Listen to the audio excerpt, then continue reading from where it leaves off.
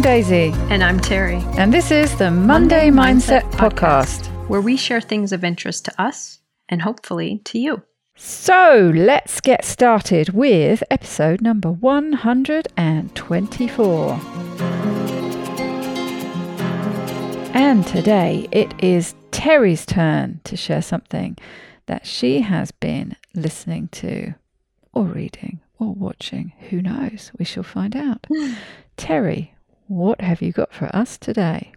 Well, Daisy, true to discussions that you and I have been having recently about needing some shorter chunks of information to get through and then to share with each other, I went back to one of our favorite podcasts, which is Feel Better, Live More with Rangan Chatterjee. And I'm listening to a lot of his bite-size episodes. I was going to say, because he's really committed to the long form. Yes.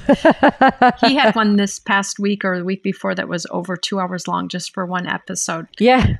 So I chose a bite-sized episode that he comes up with on Friday. So basically taking a section from one episode and just sharing that segment. And I thought it was interesting enough that I actually would probably go back and listen to the longer episode. Yeah, he's good at sort of picking the best part of it, basically. So it's episode 295, How to Be Confident in Any Situation with Vanessa Van Edwards.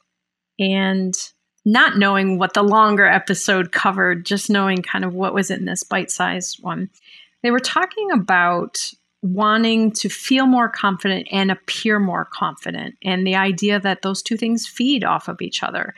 If you appear more confident, you will probably also internalize that and feel more confident, vice versa. If you are more confident internally, you will probably exude that in appearance. So the guest, Vanessa Van Edwards, is an expert in body language, facial expression, and nonverbal communication. So this is kind of the avenue from which they were talking about more confidence.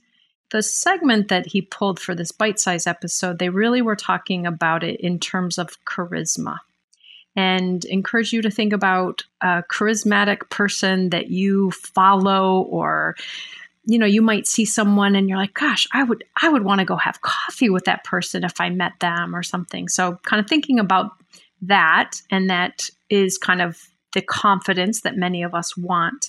And they talked about the idea that oftentimes we think of people who are very outgoing, that's confidence. And she brought up the fact that that's not the only thing that confidence really entails, because you might have the very introverted, strong person who is very confident, but not super outgoing. Or, you may have different types like that. So they were talking about charisma, and that charisma has a combination of warmth and competence in it. That we seek people that we get some warmth from, that we are drawn to people that we kind of experience that way, and also that we want them to be competent. We want them to be likable, and the warmth helps them to be likable. But we also want to know that they're going to be safe for us, and that we're going to be safe sharing with them or talking with them or whatnot. So the likability and safety being really important. That's really interesting, because quite often I can think of a good few examples of people who are referred to as being charismatic who tick neither of those boxes. That's right. I was thinking about something similar to that, and they actually talked about competence without warmth often does not go very far for people.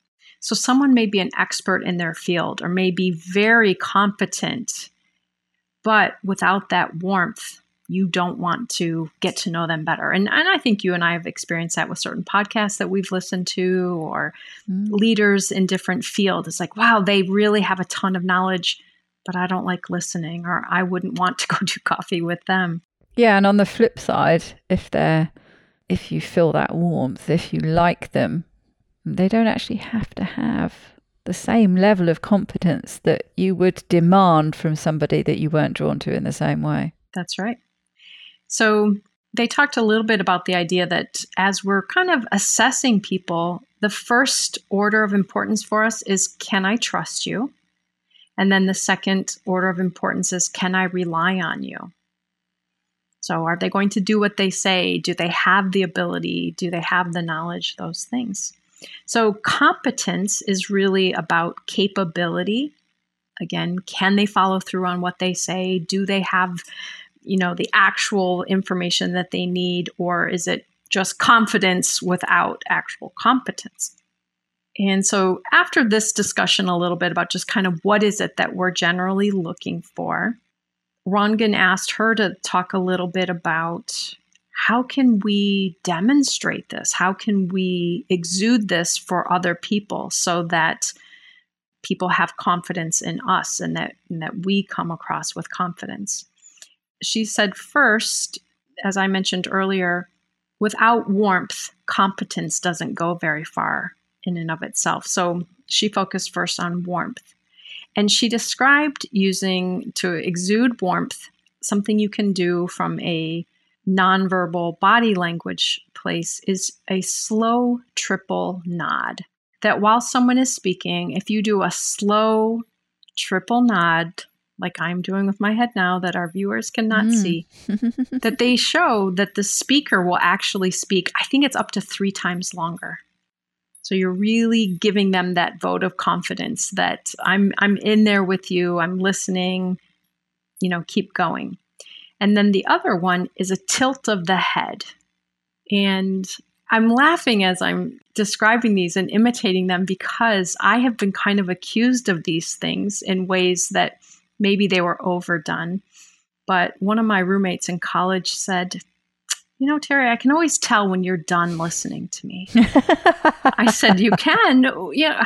How does that happen? She says, you start to nod your head very quickly. So I encourage people to really pay attention for that. The 3 slow nods is encouraging. The quick head nodding is, yeah, please stop. Okay, that's it. Stop there. Stop there. So I have had to learn not to nod my head too quickly, too often, as to not communicate that. But again, the tilting of the head. As a therapist, I had some clients actually kind of imitate it, that while I was really listening to them, my head was almost sideways. And if they were going to kind of imitate what would Terry say, they would tilt their head. And I also realized I always tilt my head the same way. But it shows kind of an openness, curiosity.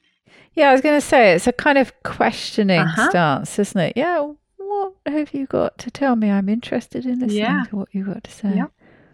I'm leaning in. That's right. And then she also talked a little bit about competence. And one of the ways that they kind of evaluate this is they look at the example of athletes who have just won their competition. Like, let's say it's a runner. They just won the race. And what they notice is that these athletes tend to take up as much space as possible. They raise their arms, they look up to the sky, they spread their legs and stand really far apart in their stance. They take up as much space as possible. Again, exuding this ownership and confidence. And the examples that she shared then of kind of taking the cue from them is an open palm. So she said, for example, if she opens a Zoom meeting, she will put up her palms and say, good morning, let's get started. And that shows or demonstrates an openness, a readiness, and kind of an inviting in for people. And the other cue that she talked about, and this one sounds a little odd at first, but the distance between the earlobe and the shoulder, that you want more distance because you want to show openness and non-defensiveness, versus when people are feeling tense or uncertain about something, the shoulders start to come up to the earlobe and the chin starts to tuck down, almost like they're protecting their jugular so that they won't be attacked. Yeah, well, you talk about people standing tall, standing proud, standing tall. You got that tall. Yeah, elongated posture. Absolutely. More distance between your earlobe and your shoulders. Then they just went on to talk a little bit about using cues, that we read cues from other people, and that we want to start using those cues to communicate to others what we want them to see in us. So if we want to appear more confident, we want to be using these strategies.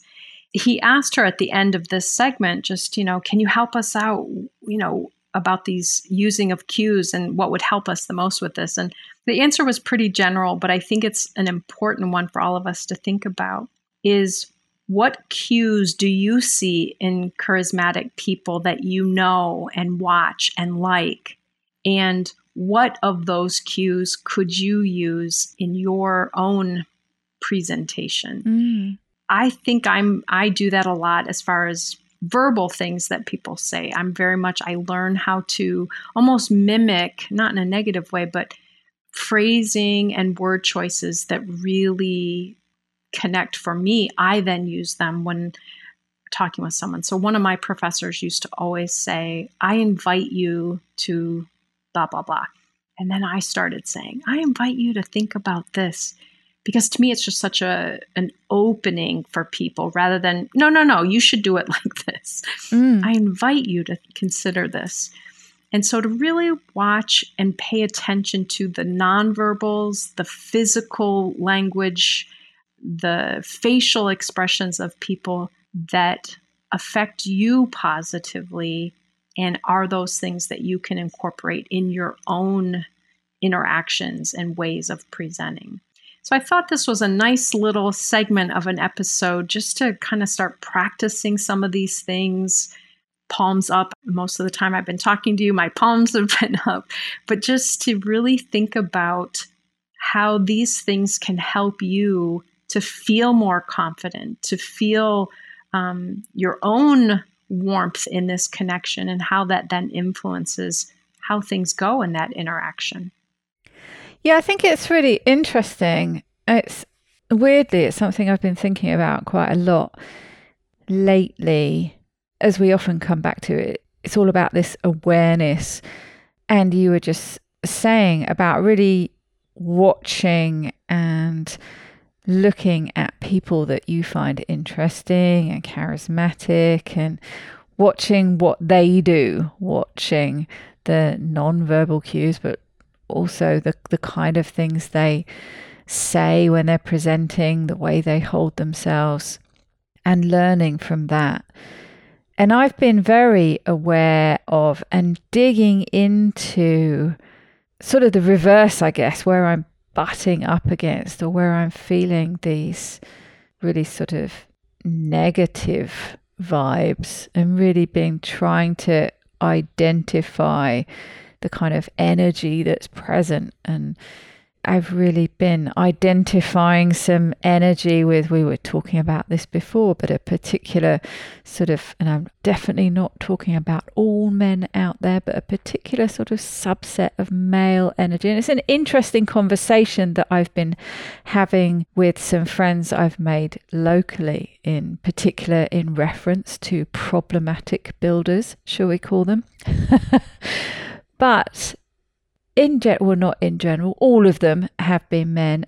But some interesting discussions we've had about the specific aspects of the fact that they are men, and the male part of that energy that comes into the interaction, and that some of the kind of typical exchanges that go on, in particular between men in that, quite often in that sort of builder's role, and women in the customer role, and just the patterns that they fall into. And, I've had some really interesting conversations, becoming more and more aware of it and learning how to deal with it. And we both sort of came to the conclusion that a lot of it comes down to, as we've got older, we've become more aware of it, but also less likely to tolerate it. But also how we're seeking out new relationships with tradesmen, with these people that we interact with using different criteria to choose from. And you do, or I certainly are using a lot of those cues.